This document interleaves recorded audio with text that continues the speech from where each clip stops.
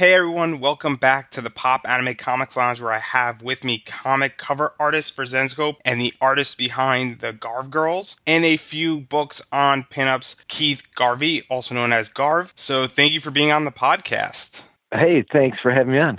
Now, I am super excited because a lot of people know you from Zenscope, and you're sort of a breath of fresh air in which you don't hide what you are in the comic world with your Garv Girls, and the fact that you really do capture a lot of the beautiful parts of women with your art. Well, I'm glad you feel that way, because that's what I'm all about. And before we get into that, because we're going to talk about that, I am very curious how you initially got involved in art and drawing, and what really kind of started you off. I've always drawn since I was a little kid. My mother's kind of a good artist. My aunt's an artist. So we had a lot of art in the family. And when I was a kid, I would draw, and they would put them on the wall, and they thought I was pretty good. And I used to collect comic books, and I would just copy the comic books and draw stuff like that. And I got better and better. And then one day, I used to go to my aunt's house, and there were no kids there. And I'd be bored. And they had a collection of Mad magazines. And I used to go get the Mad magazines, and I used to read those. And then I realized underneath the Mad magazines were Playboys. And as soon as I saw that, I would take the Playboy, put it inside the Mad magazine, and then I would read the Playboy. And then I saw Vargas inside the Playboy, and I was like, somebody makes a living doing that. And that's what I wanted to do from then on. So I just started drawing women. Instead of drawing like Spider-Man or something like that, I started drawing women. And it became a thing, and I actually ended up doing it. And there's a lot to unpack with that, because Alberto Vargas is one of the most famous pinup artists out there, as his work in Playboy, and he's done other work, and he has his Vargas Girls, which are well respected. He had Vargas Girls, so I kind of co-opted that, and I call my girls Garv Girls. I'm very influenced by him. So what was that like, seeing his work for the first time? And also, Playboy is obviously classy. It's not Hustler. It's not Penthouse. Right. And also having real women in there as well, and to reference all that. As soon as I saw Vargas, I couldn't believe, because I was already drawing. But when I saw that someone could draw sexy women, I thought, that's exactly what I want to do. And certainly I was influenced by Playboy itself. Most of the girls that I do are sort of the girl next door. I mean, they're really sexy, but they're sort of vulnerable. They're sort of gettable. And obviously, you're 12, 13, 14, still in your teenage years when you discovered this and became influenced by it. What did your parents think of that? And what did your fellow, I guess, classmates and art teachers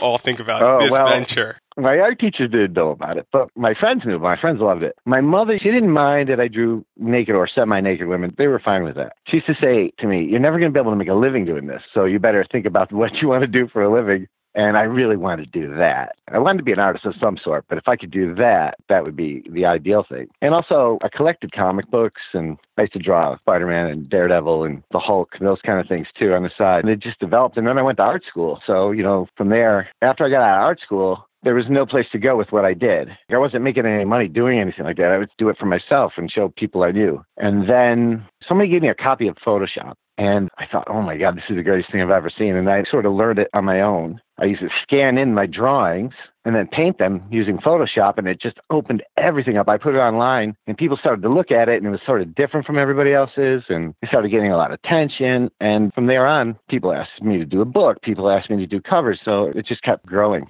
And let's start talking about your covers, because you worked on a lot of covers, and my Spanish is very bad. So if I say this wrong, they're portadas, which are covers for Comics Kiss Comics, which is erotica-type comics. They were one of the first ones who asked me to do covers. Because my stuff is pretty sexy, and that's what they do. And their covers basically have nothing to do with what's inside the magazine, not like a comic book. So they just want a sexy pinup on the cover. So they used to ask me to do a lot of them. My girls just sort of fit what they were doing. And so what was that like, being that these covers are very much comic-esque? They are the girl next door. They are very sexy. They are meant for adults. This interview is an adult interview. Fair warning. Well, it was perfect for me. It was a perfect fit. And they used to send me like 3 or 4 copies of the thing, and I started reading it. So I really kind of blown away at how actually explicit that magazine is. It was just fun. It just fit well. And obviously, covers make or break a comic, where there are, up to this point in 2019, 1,800 to 2,000 comics that come out every month. Might be a little bit less right now, but given that they sent you a few copies, how did you really capture what they were looking? Because it is a selling point to some degree. Well, as far as Kiss Comics goes, they didn't have a specific thing that they wanted. They went through and they saw a bunch of my girls that I had already created. And they said, can we use this one and can we use that one? So I didn't have to create anything new for them. They just used what I had already created because they liked them. And what is that like for you, that you've already created something, and I'm presuming you weren't making money off of it, and then to be able to make money off of it like that? Right. I would make a little bit of money here and there, but it was great, like finally someone was noticing it and it was getting some attention and I could actually start to make somewhat of a living doing it. It was very exciting. It was fulfilling. And I could tell my mother, see, Mom, you can make a living doing it. And with Kiss Comics and French Kiss Comics and Penthouse Comics, you did a few covers for. How did you go about making each of these covers different? Because you did about 80 to 100, somewhere in that range of these covers. Well, like I said, I didn't have to make something specific for them. I had created all this work and I was displaying it. I had a website. I was on all the social networks and stuff. And they saw it and they said, we want this specific one. We would really love to use this one, or we'd really love to use that one. And I just sent them really high quality versions of them. And they just sort of did it on their own then. It wasn't until later that a few people wanted me to make them something specific for them. And they would have a description of what they wanted. And then I would come up with something for them.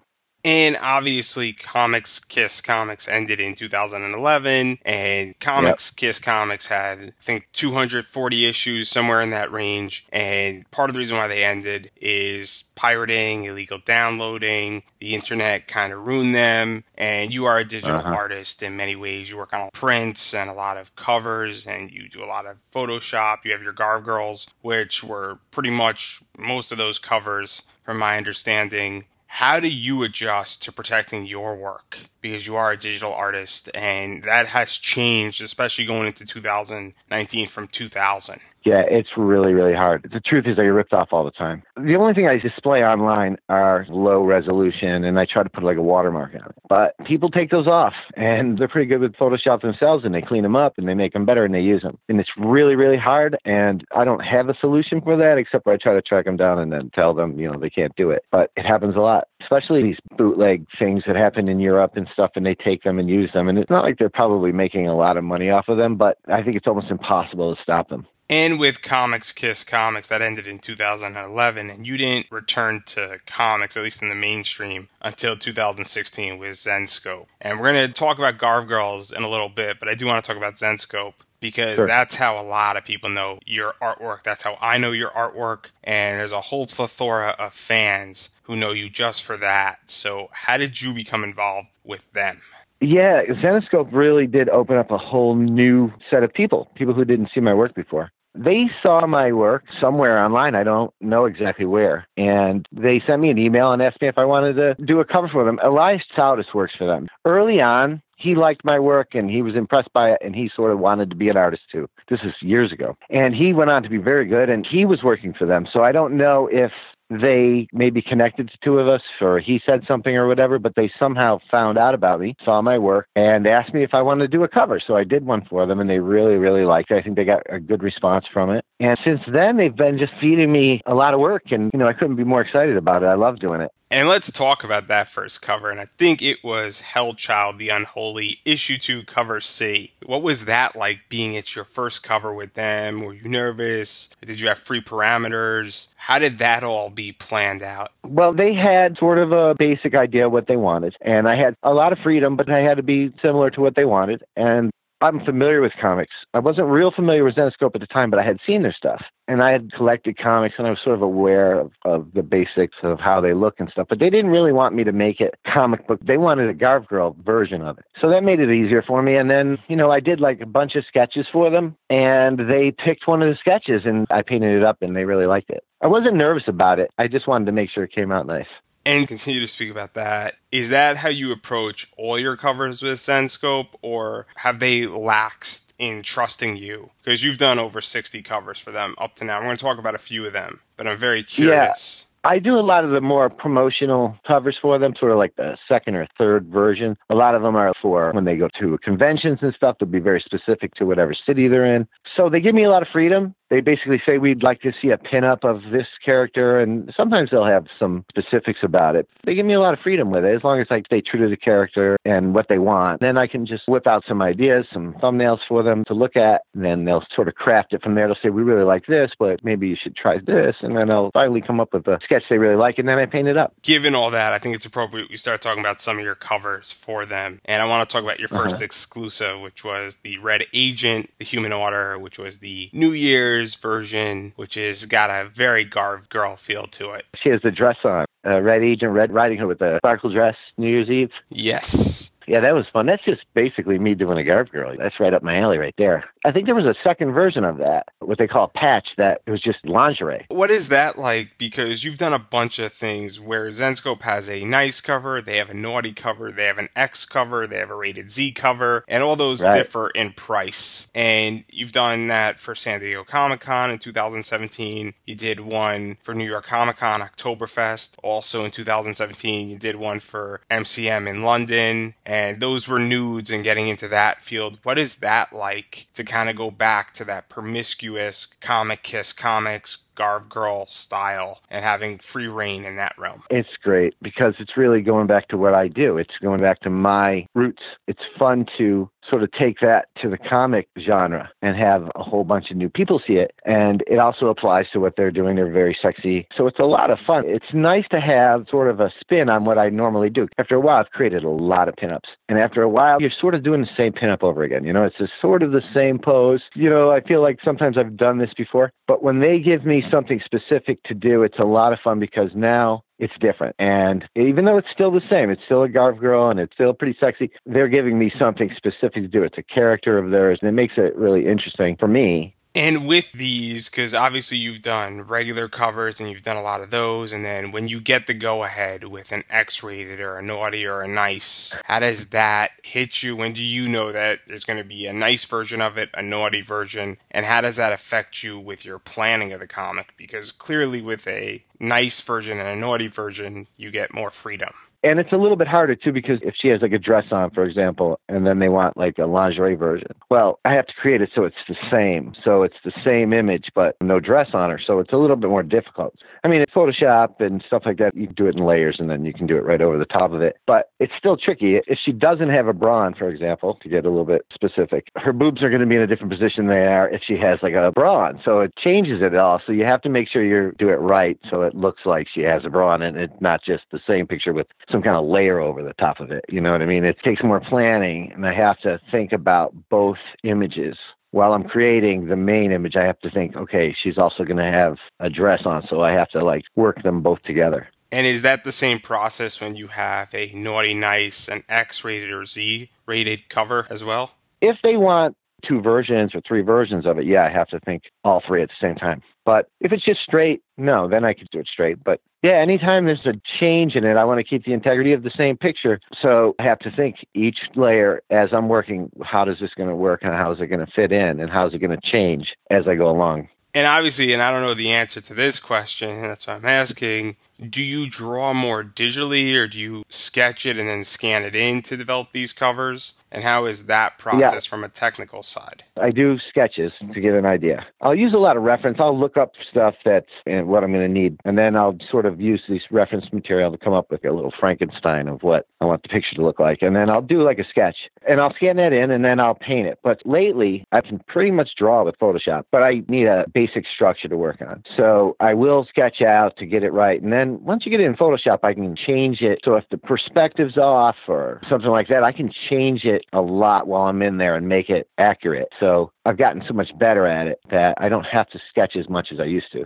which is really a bad thing because I should sketch more. And I do want to talk a little bit about Photoshop because one of the common myths that I think is still perceived is that Photoshop is easy. And one of the things is coloring because you color your own covers and you paint your own covers. And how do you go about finding the right tones and colors and making sure that it pops in the right places and the eye color is good and the background is the right color and her skin tone is the the right color? Because that seems like it would be easy, but I would imagine it would be difficult. The good thing about it is you can alter it so much. You can play with it. You can change colors, so you can get rid of it and you still have your original look there. So there's a lot you can do. It's not easy. It takes a lot of experience to do it. But the easy part about Photoshop is that you don't have to mix any paints. You don't have to worry about pencils and papers. You don't have an overhead when it comes to that kind of thing. And I don't have to try to mix paint that is the perfect color. I can keep doing it on there and just keep trying it, and I can change the color. So in that sense, it is easier. But it's a skill all its own. It's a technique all its own. You could take someone who paints and give them Photoshop and teach them how to use it. That doesn't mean they're going to be able to do it well. I think it's a skill all its own. But I think it gives you a lot of ability to change things and see how it looks before you decide that's exactly how I want it. And given that you can change things, how many changes do you make and how much playing around do you do with colors and playing around with it and enhancing or de-enhancing, for lack of a better word? That's the whole thing. I think that I do a lot of that. I will sometimes have the image that I really like. So I have the image of the girl and she's perfect. She's the way I want it to be.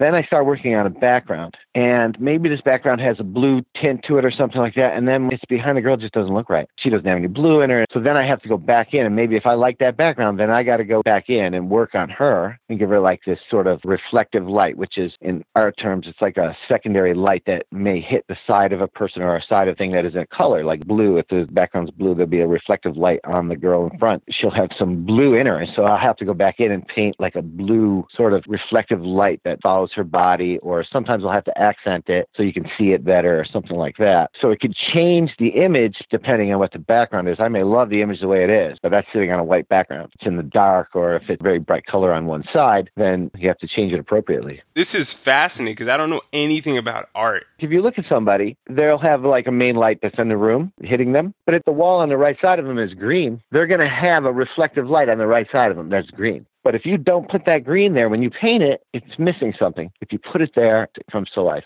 And I want to back out of the technical aspects and talk more about covers. And as I mentioned, and you mentioned, you do a lot of convention / promotional / city related covers. And we already mentioned Right. New York Comic Con, MCM, San Diego Comic Con, and you have done Black Sable for Dallas Fan Expo, where you did 2 covers. You've done a Robin Hood cover, The Curse for Licensing Expo, Robin Hood Outlaw for Denver Comic Con, the cosplay exclusive Gretel for Boston Comic Con, and a few other for Wizard World in Chicago and Philly. And I'm always amazed by Zenscope artists, and we mentioned Chazus, and there's others, and how you guys always incorporate things into the city. You also did a U.S. Revolutionary Soldier / Minuteman for Awesome Con from this year, and I'm always amazed by how you as artists incorporate that into it. So how do you get your guidance for that, and where do you get your inspiration, and how do you do your research? Because obviously you're based in New York. Well, Zenescope will tell me what they want. They wanted a revolutionary girl, someone like Hamilton on the cover, and then they give me the character. And then I'll go research it. I'll go look up everything I can find. How does Hamilton really look? And then try to find some version of it that I can see it really well and it's really accurate. And then I'll just sort of adapt it to the character. So I'll make it sexy, but I want it to be genuine. I want it to look real. And then I just put her in a setting that looked appropriate for Hamilton. It was a really fun cover to do because it was sort of a close-up. It's really fun for them to give me okay, a project, we'd like to look like Hamilton. It's like she's doing cosplay. And so it's really fun to sort of research it and try to make it work.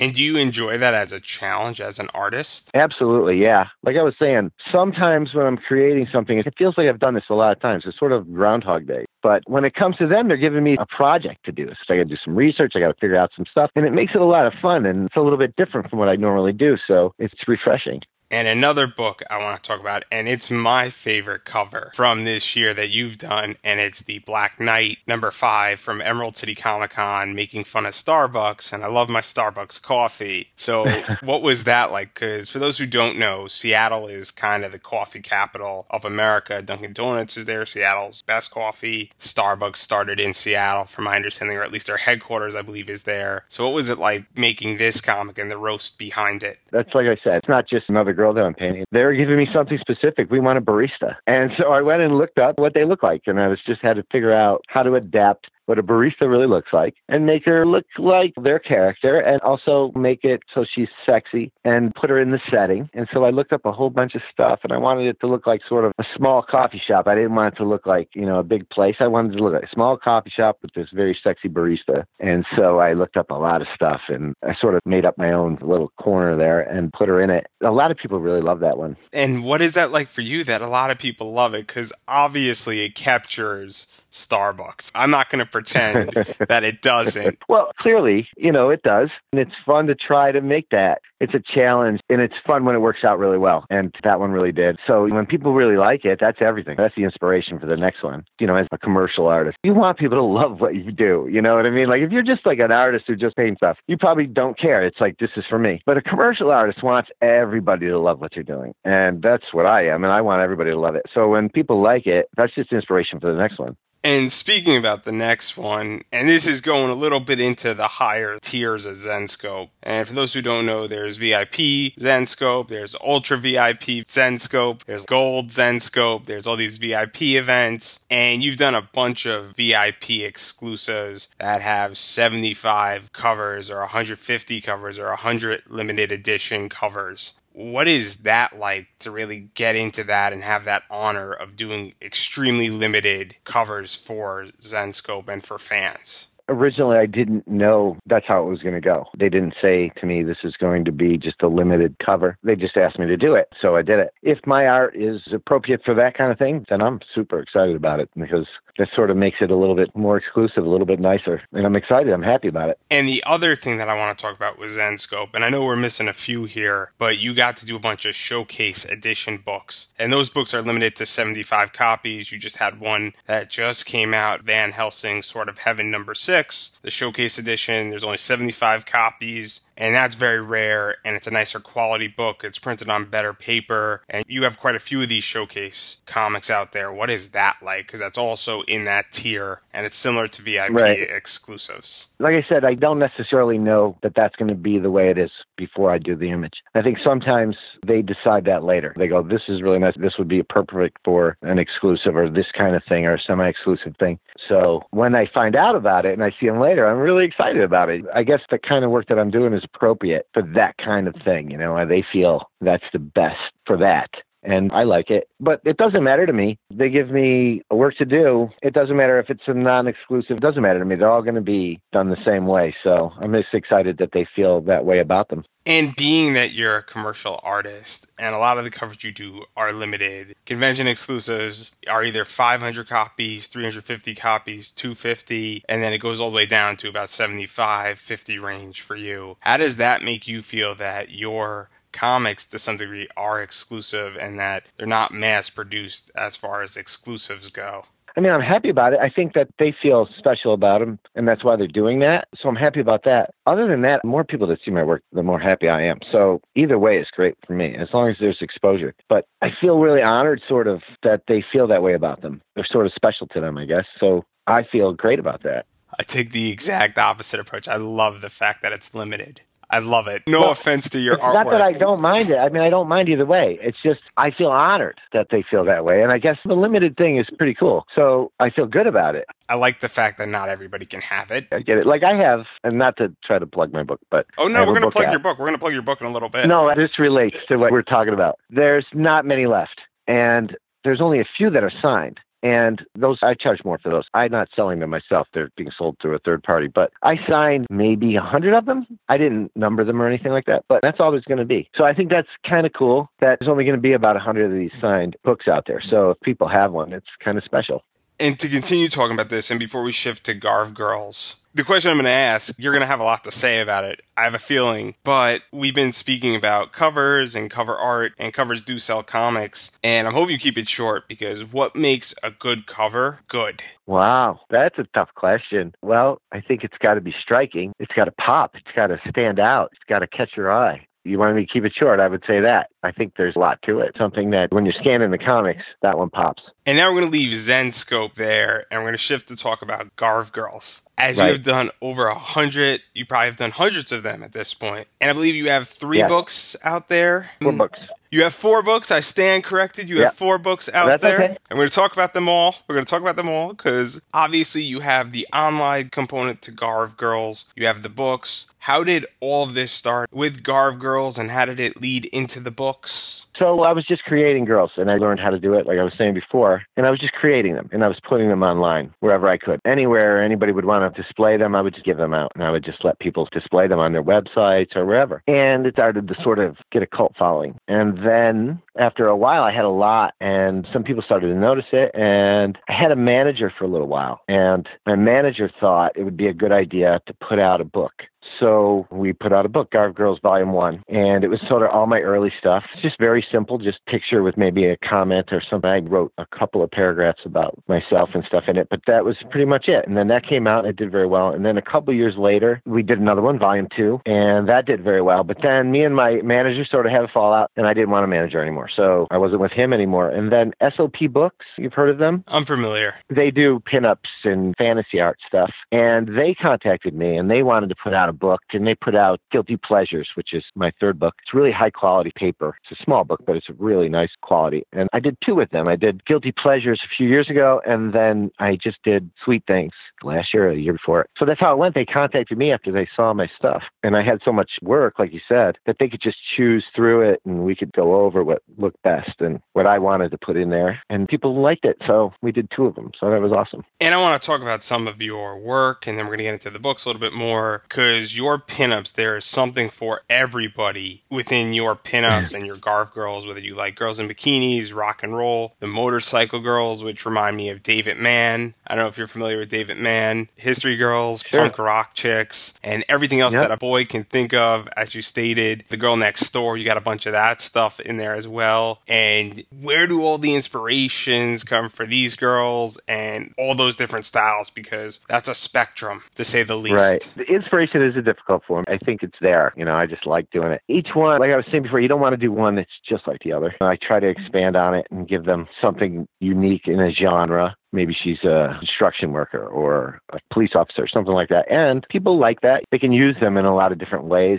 I've had people put them on golf balls. And one of my girls is on, these police officers had a big golf tournament, and they put one of my girls on their golf ball. It was a little cop girl, and they put it on all their golf balls. So I try to think of different ways to display the girls. It makes it more fun, too. And traditionally, pinups have been sort of like that. They've been cowgirls and cheerleaders and sort of traditional to do it. And speaking about traditional pinups, there is a traditional style, and there are rules to that genre, but you have also injected modern touches, and you have a softer touch as well as a harder touch, and colors, and you've taken some stylistic liberties to really expand, in my opinion, on what the genre can be. How did you go about really building out this style and developing it? I definitely was influenced by Vargas and Elvgren and these guys, and Hajime Sorayama, the Japanese pinup artist. And I wanted to do something just like them. And then once I learned what I was doing, I had my own style. It sort of just developed that way. I think one of the things was no one ever taught me how to use Photoshop. Like I never had someone properly teach me how to use it. Someone just gave it to me.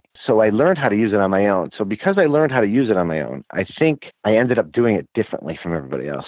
And then my girls sort of looked different. I sort of used a traditional style of painting, but I was using Photoshop. So the girls sort of came out differently, and they sort of unique to what I do. And obviously, this unique style paid off for you. There are 4 books that you have, and I'm not familiar with the first 2, and I'm going to say that up front, but I have seen pieces of Guilty Pleasures and Sweet Thing, which is The Girl Next Door for you. So let's talk a little bit about both those books, because they have different vibes to them. As I stated, Guilty Pleasures is more, in my opinion, sensual and beautiful in a different way than Sweet Things, which is eye candy to me, to put it nicely. I think you're actually absolutely right. That's exactly what we were going for. And because I have a lot of girls like that, I think that's my thing, those 2 sides of my girls. So the people who put the book together with me sort of had this idea. So we went through all my stuff, and we kind of crafted it that way so that the books would have a feel. And you're right. And you're the first person who actually brought it up to me, that you noticed it, that's exactly right about it, that we wanted it to be that way. And I had enough work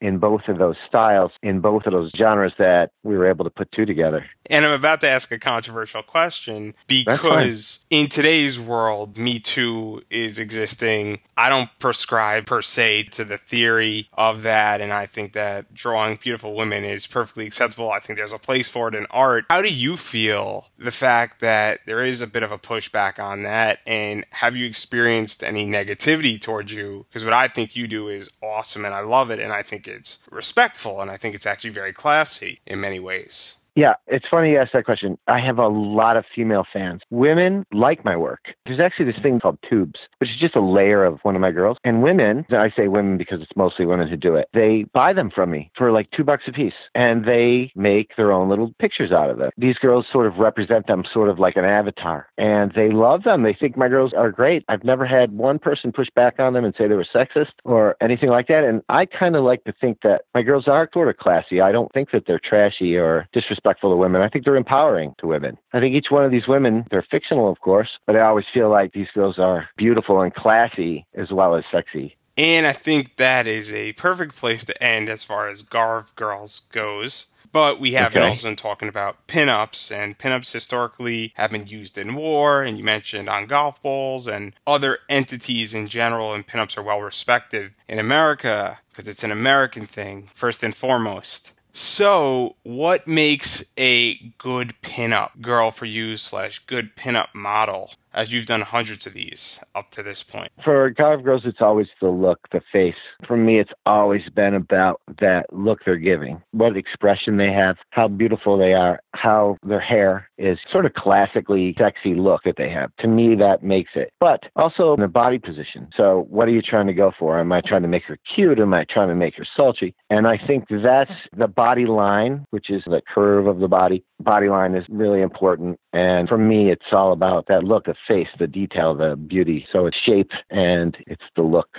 And building off of that, we've been speaking for about 40 minutes up to this point, and you've been involved in several art projects, whether that be comic covers or art books or pinup projects or some graphic design work. What advice do you have for people who want to get involved in creating comics or covers or doing their own artwork and putting it out there? I get asked that a lot, actually. People write me all the time. I don't have a really good answer for that, except for to say, hone your craft, get as good as you could possibly get at it. You know, you don't have to make money right away. Put it out there. Let people see it. Let people have it. Make a lot of it. Do it really well. And then put it out there. Put it on every social media thing there is. And anybody who wants to display it on their website or put it in their magazine, let them have it. Get it out there. And once you get it out there and establish a little bit, people get to recognize who you are. Then you can start to say, okay, I want to make a living at this or something like that. Or I want to charge for it. Other than that, I would say exposure, exposure, exposure. And the other thing is a lot of people, they're not ready. I would say get your craft down before you do it. Get it really tight. And people, they should know when it's good. That's sort of critical, but it's true. And finally, after that wonderful advice, do you have anything you'd like to promote? Facebook, Instagram, website, Twitter, merchandise, DeviantArt, books, comics that are coming out with Zenescope?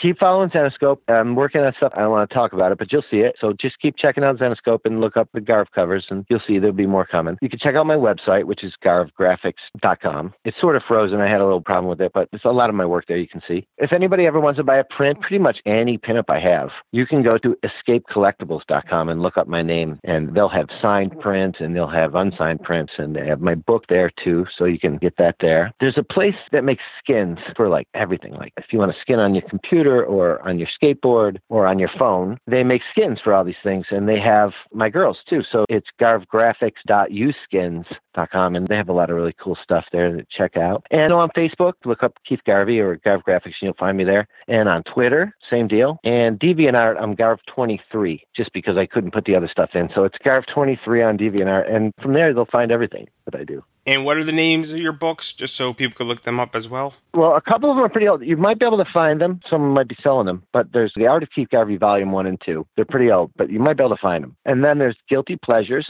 and Sweet Things. Those two you'll be able to find probably easier. If you want a signed version, you have to go to escapecollectibles.com, and they'll have a signed version of that book.